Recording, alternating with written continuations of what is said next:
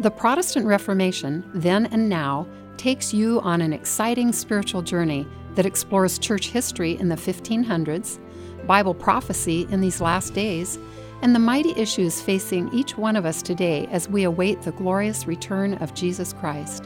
Enjoy these eye-opening presentations with Pastor Steve Wohlberg of Whitehorse Media. Welcome to part 4 of our series about the Protestant Reformation then and now. This program is called An End-Time Reformation Predicted in Prophecy. Let's have a quick prayer. Dear Father in heaven, we pray in the name of Jesus for your blessing. This is your time. We pray for the Holy Spirit to speak to every heart. In Jesus' name, amen. Okay, here we go. In parts 1 to 3, I focused on Martin Luther and the Protestant Reformation, which occurred over 500 years ago in Europe and England. History tells us that the Reformation was actually a protest against traditions which the Roman Catholic Church brought into Christianity, which led away from the Bible and from its clear message of salvation, not by meager human works, but through simple faith in our Lord and Savior, Jesus Christ. The Reformation actually became a mighty movement to reform the church and to bring Christians back to believing the Word of God above the teachings of the Pope. In part 3, I read a very powerful quote from a history book called History of the Reformation of the 16th Century by Merle Daubigny, found on page 215 of that book. If you're interested in the book, you can Google it or find it on Amazon. Because this quotation is so powerful, it's so important to our topic and to all of our lives, I'm going to read it again very, very slowly. So I want you to listen carefully. This is Daubigny's book, The History of the Reformation of the 16th Century, page 215. It says that Martin Luther proved by the revelations of Daniel and St. John, by the epistles of St. Paul, St. Peter, and St. Jude, that the reign of Antichrist predicted and described in the Bible was the papacy. And all the people did say, Amen. A holy terror seized upon their souls. I'm still quoting. It was Antichrist whom they beheld seated on the pontifical throne. This new idea, Daubigny says, which derived greater strength from the prophetic descriptions launched forth by Luther into the midst of his contemporaries, inflicted the most terrible blow on Rome. Wow, what a quote. I think it's safe to say that most Christians today are just completely unaware of the fact that the Reformation was not only fueled by Martin Luther and others preaching the gospel of Jesus, but it was also fueled by the direct, straightforward preaching of many Bible prophecies, as Daubigny points out, that pinpointed the Roman Catholic Church specifically as an anti-Christ organization. And I'm not making this up, really, I'm not. You can Google it, you can do your own homework, and the facts are there. It is a truth that Luther and countless other reformers interpreted the little horn of Daniel chapter 7, verse 8, that had a mouth speaking great things, as the Roman Church. They interpreted Paul's prediction in 2 Thessalonians chapter 2, verses 3 and 4 about a falling away, which means an apostasy, and the rise of a man of sin as applying to the Pope. They interpreted John's predictions in 1 and 2 John that Antichrist would come out from within Christianity to subtly deny the Father and the Son, as applying to Rome's teachings that in order for sinners to be saved, they must come to God, not through his Son alone, but rather through priests, dead saints, and the Virgin Mary. They interpreted the prophecy of the book of Revelation, chapter 13, verse 7, about a beast that would make war against the saints, as applying to the Roman Catholic Inquisition that did torture and murder millions of so-called heretics. They also interpreted the stirring prophecy in Revelation chapter 17 about a wealthy harlot woman who is also called a mother named Mystery Babylon, who was decked in gold, riding a beast, sitting on 7 hills, drunk with the blood of the saints, and who ruled over kings as applicable to only one organization, to the Mother Church, which is the Roman Catholic Church system.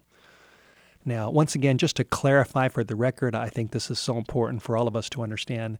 As I mentioned in part 3, none of this, then or now, was an attack on sincere, godly Roman Catholic people. And I certainly don't mean this as an attack on them either, but rather it was a challenge to the Roman Church system itself. Remember, Luther, he started out as a Catholic priest. He preached to Catholics, and it was actually millions of sincere, grace-seeking, honest Catholics who, after hearing and understanding these very truths, joined the protest, left the Catholic Church, and became Protestants or Protestants. Again, this is a fact of history.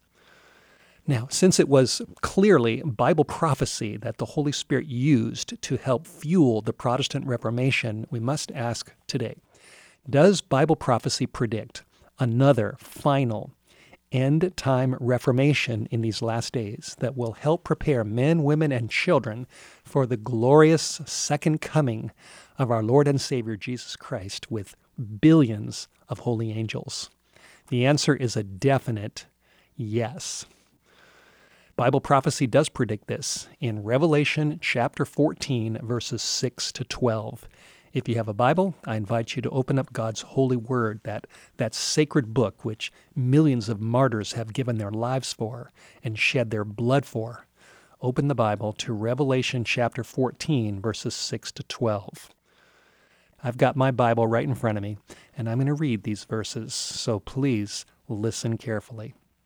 Verse 6 says, I saw another angel flying in the midst of heaven, having the everlasting gospel, to preach to them that dwell upon the earth, to every nation, kindred, tongue, and people, saying with a loud voice, Fear God and give glory to him, for the hour of his judgment is come, and worship him that made heaven and earth and the sea and the fountains of waters. And there followed another angel, saying, Babylon is fallen, that great city, because she made all nations drink of the wine of the wrath of her fornication. Verse 9 says, And the third angel followed them, saying with a loud voice, If any man worship the beast and his image, and receive his mark in his forehead or in his hand, the same shall drink of the wine of the wrath of God, which is poured out without mixture into the cup of his indignation, and he shall be tormented with fire and brimstone in the presence of the holy angels and in the presence of the Lamb. And the smoke of their torment ascends up forever and ever. And they have no rest day nor night who worship the beast and his image, and whosoever receives the mark of his name. Here is the patience of the saints.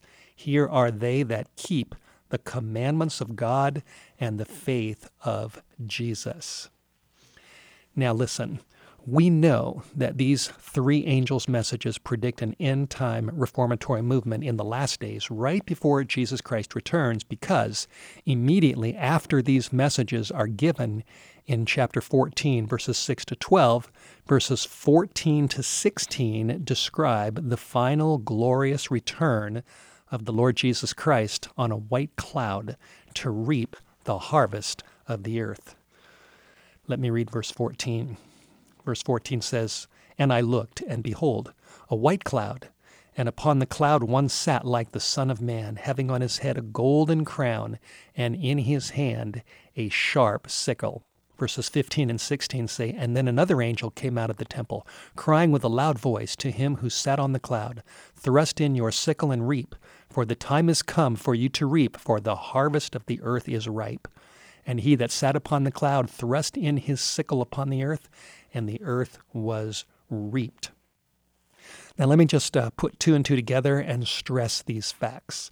In Revelation, which is the last book of the Bible, the greatest book on Bible prophecy ever written, In Revelation chapter 14, verses 6 to 12, we have a description of 3 holy angels proclaiming messages all over the world. And then right after that, in verses 14 to 16, we have a description of Jesus Christ returning on a white cloud with a sharp sickle. So again, when you put 2 and 2 together, hopefully you'll get the picture. We have 3 angels' messages followed by the second coming. Got it? 3 angels, second coming. I'll say it again. Got it? 3 angels, second coming. Now, this doesn't mean that 3 angels are going to be literally flying over New York or Los Angeles or Tokyo or Paris or any one of the cities around the world. This is not what prophecy is predicting. Revelation is a book filled with sacred symbols. We have a symbol of a beast rising out of the sea. We have a symbol of a woman riding a 7-headed, 10-horned beast and sitting upon 7 hills, drunk with the blood of the saints. We have all kinds of symbols in Revelation. These are sacred symbols that must be interpreted through the Holy Spirit and through careful Bible study. And when you read Revelation chapter 14, verses 6 to 12, very carefully, and compare these passages with other verses in the Bible, it becomes clear that the 3 angels' messages represent God's end-time reformatory movement led by people who read these messages, who receive these messages, who are purified from sin by these messages, and who then share them with others through the power of the Holy Spirit, just like I'm trying to do the best I can right now. And as you listen to the words that I've just read from Revelation chapter 14, 6 to 12, I can't help but wonder, do you hear the call of God upon your heart? It's true, God did raise up Martin Luther over 500 years ago, but that was a long time ago. That was then. What about now? If you listen carefully to what God is saying to your heart, you will hear the call, His call, not my call, not any church's call, but God's call to embrace the 3 angels' messages today. Personally, I've been a Christian for almost 40 years. I became a Christian in 1979. I was living in Southern California. I grew up in a Jewish home. We didn't read the Bible. I never read the Bible until I was 20 years old. I became lost as a teenager in a life of drugs and wild music and parties and alcohol and just destructive living. And when I was 20 years old, somebody gave me a book on the life of Jesus. I read that book. I started reading the Bible. I was eventually gripped by the Garden of Gethsemane and by what happened to Jesus on the cross. And when I saw Jesus suffering in the garden and when I saw what he went through on the cross, I tell you, I had never seen anything like that before. And I saw this man hanging upon a cross, and I decided in my heart that he's the one that I want. This is the man that I want to give my life to. So I got on my knees and I accepted Jesus, and I tell you, I've never been the same since. God has been working with me for almost 40 years. And since I became a Christian, I have been gripped by Bible prophecy. And I guess the main thing was to realize that Jesus not only came once in fulfillment of prophecy, he wasn't only born in Bethlehem in fulfillment of prophecy. He wasn't just betrayed by a friend in fulfillment of prophecy for 30 pieces of silver in fulfillment of prophecy. He didn't just die between 2 thieves in fulfillment of prophecy, die for all of our sins in fulfillment of prophecy, and then rise from the dead in fulfillment of prophecy. But he went to heaven, and Bible prophecy predicts that he's going to come back again. He's going to come back and raise the dead and transform the living and take his people up to glory. And just that whole idea, it just got a hold of me. And I've been studying prophecy for, as I mentioned, almost 40 years. And I still remember being at my dad's house in Studio City, California. And I was there, and I had just become a Christian, and I began reading Revelation chapter 14.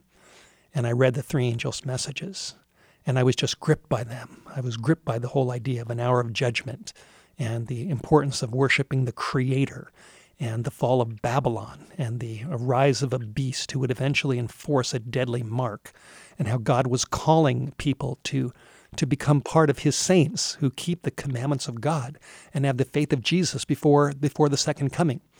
And I remember laying on my dad's couch reading the Bible, and I was struggling over this, and I was tossing back and forth.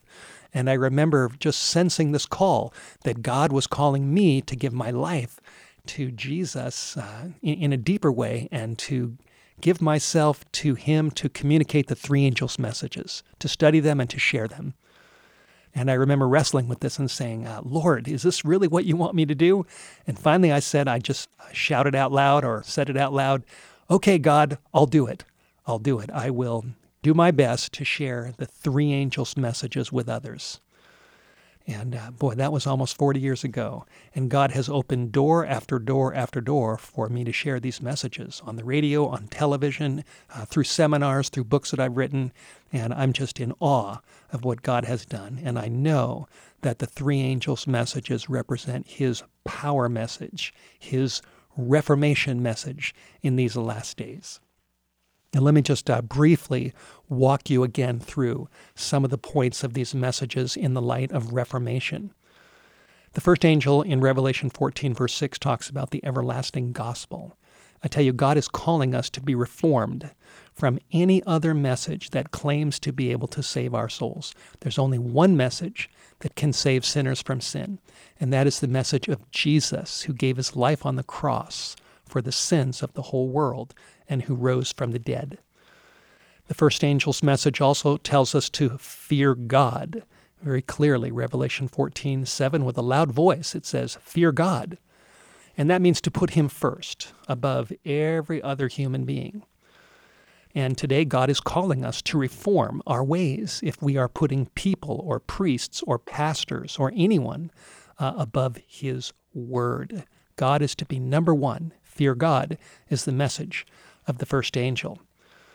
And then it continues and says, give glory to him.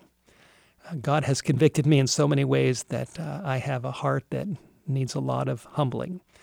And if we are proud in any way, if we're in the habit of exalting ourselves, God is calling us to reform our ways and to live for his glory. Fear God and give glory to him, the Bible says. The first angel then continues and says, for the hour of his judgment is come. Now, it may not be politically correct or popular to believe in the coming day of judgment, but that's what the Bible says. And that just really tells all of us that this is a time to be reformed, to turn from all sin, to trust in Jesus, and to get ready for the big day. We need to believe what the Bible says about the day of judgment. Then it also says, the first angel says, worship him that made heaven and earth and the sea and the fountains of waters.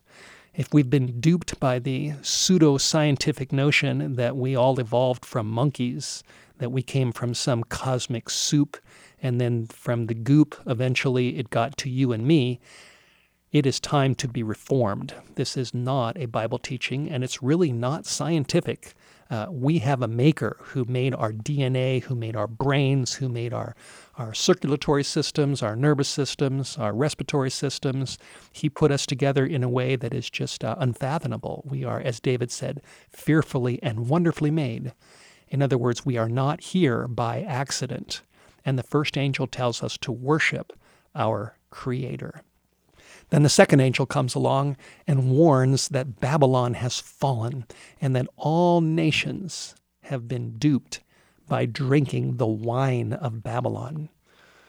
The wine of Babylon refers to the false doctrines and false teachings that have come to us through religious organizations, especially through the Mother Church outlined in Revelation chapter 17. And brothers and sisters, it is Reformation time. It's time to get back to the Bible. It's time to continue the Reformation as we await Jesus' second coming. We need to get away from all the traditions of men. Luther and his associates got away from many of the traditions that had come into Christianity. But in these last days, God is calling us to completely spit out all of the wine of Babylon and to completely come back to the pure teaching of his word rather than being deceived by the traditions of men. And then the third angel warns about the beast and his deadly mark, which we'll talk about later in future meetings. In conclusion, Revelation chapter 14, verse 12 says, "Here is the patience of the saints. Here are they that keep the commandments of God and the faith of Jesus." This verse, which is verse 12, is describing a final reform. A final reform that not only involves trusting in Jesus Christ completely, like Luther did for salvation, but it also involves receiving a change of heart. Jesus said we must be born again, or we can't see the kingdom of God.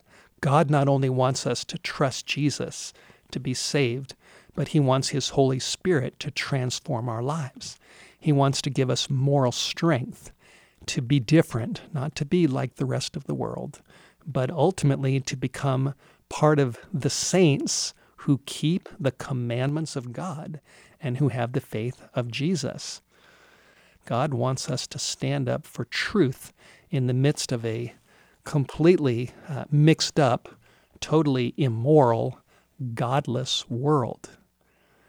The Ten Commandments are extremely relevant today, and they go right together with the cross of Jesus Christ. Jesus died on the cross because we sin and broke the commandments. He will forgive us by his grace and then change our hearts and give us the strength to follow him completely and to do what's right in the midst of a lost world. In October of 2017, a terrible fire called the Tubbs Fire destroyed much of Santa Rosa, California. I used to live in California. I've been to Santa Rosa, and I tell you, that whole community has been devastated by this terrible fire. Well, it was amazing to me as I was watching in North Idaho, watching news reports and just, praying for people in Southern California, praying for my dad and for my sister and different people that live down there. It was amazing for me to discover that there was a story that came out of that Santa Rosa fire.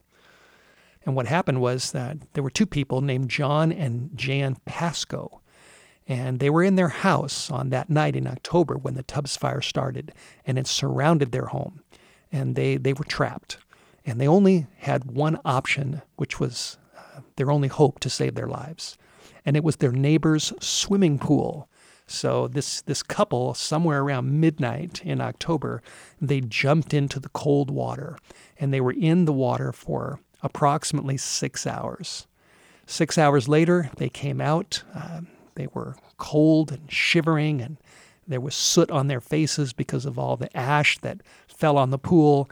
And as they looked around, they were just shocked to discover that their entire neighborhood was gone.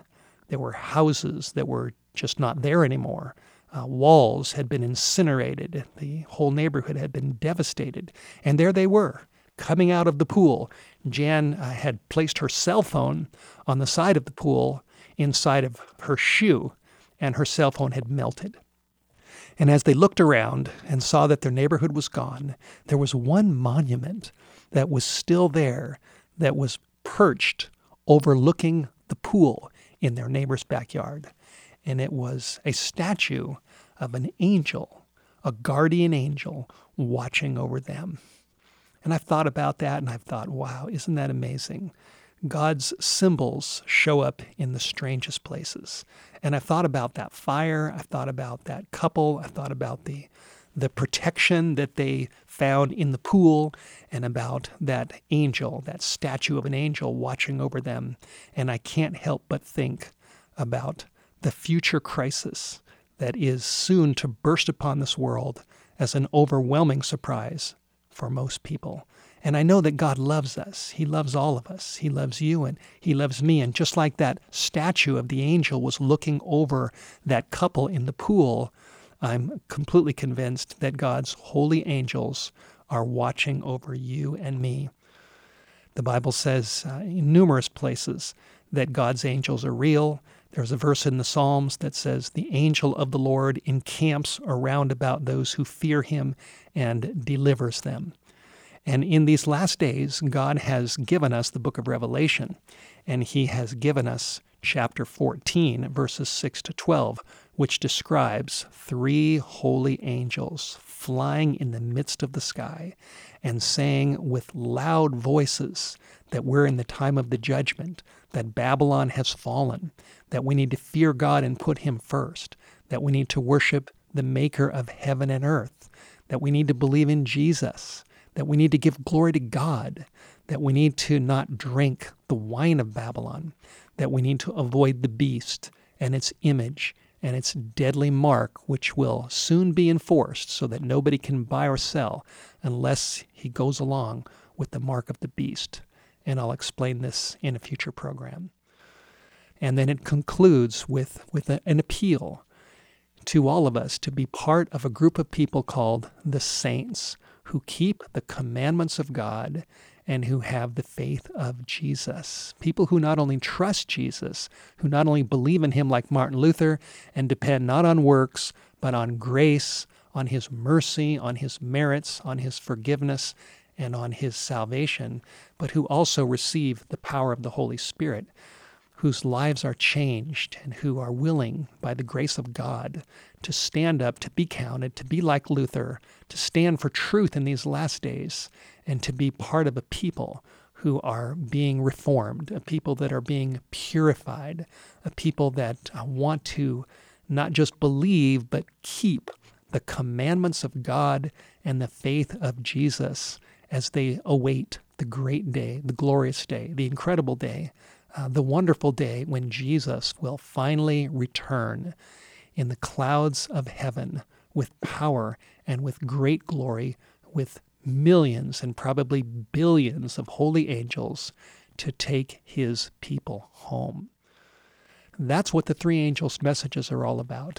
The 3 angels' messages, really, they are God's end-time Reformation movement. And if you will just take your Bible, open up to Revelation 14, read verses 6 to 12 with a humble heart, and if you will pray that the Holy Spirit will open your eyes and help you to understand the power of these messages, God will open your eyes and he will convict you, as he's convicted me, that these messages are the end-time power message direct from God himself. Just like God called Luther, he's calling us to get ready for Jesus Christ's soon return. Well, we've got a lot more to come. This is only program 4. We've got 6 more to go. Our next one is called A Forgotten Truth That the Reformers Missed. And as we look at that topic in our next program, you will see that forgotten truth right in the middle of the 3 angels' messages. So we'll come back to those 3 angels in our next program, and may God prepare your heart and my heart for his truth as we await the return of his Son. You've been listening to The Protestant Reformation Then and Now with Pastor Steve Wohlberg of White Horse Media. To learn more about this topic, order your copy of the inexpensive pocketbook titled God's Final Warning, The 3 Angels' Messages by calling 1-800-78-BIBLE, by ordering online at whitehorsemedia.com, or by purchasing the ebook on amazon.com.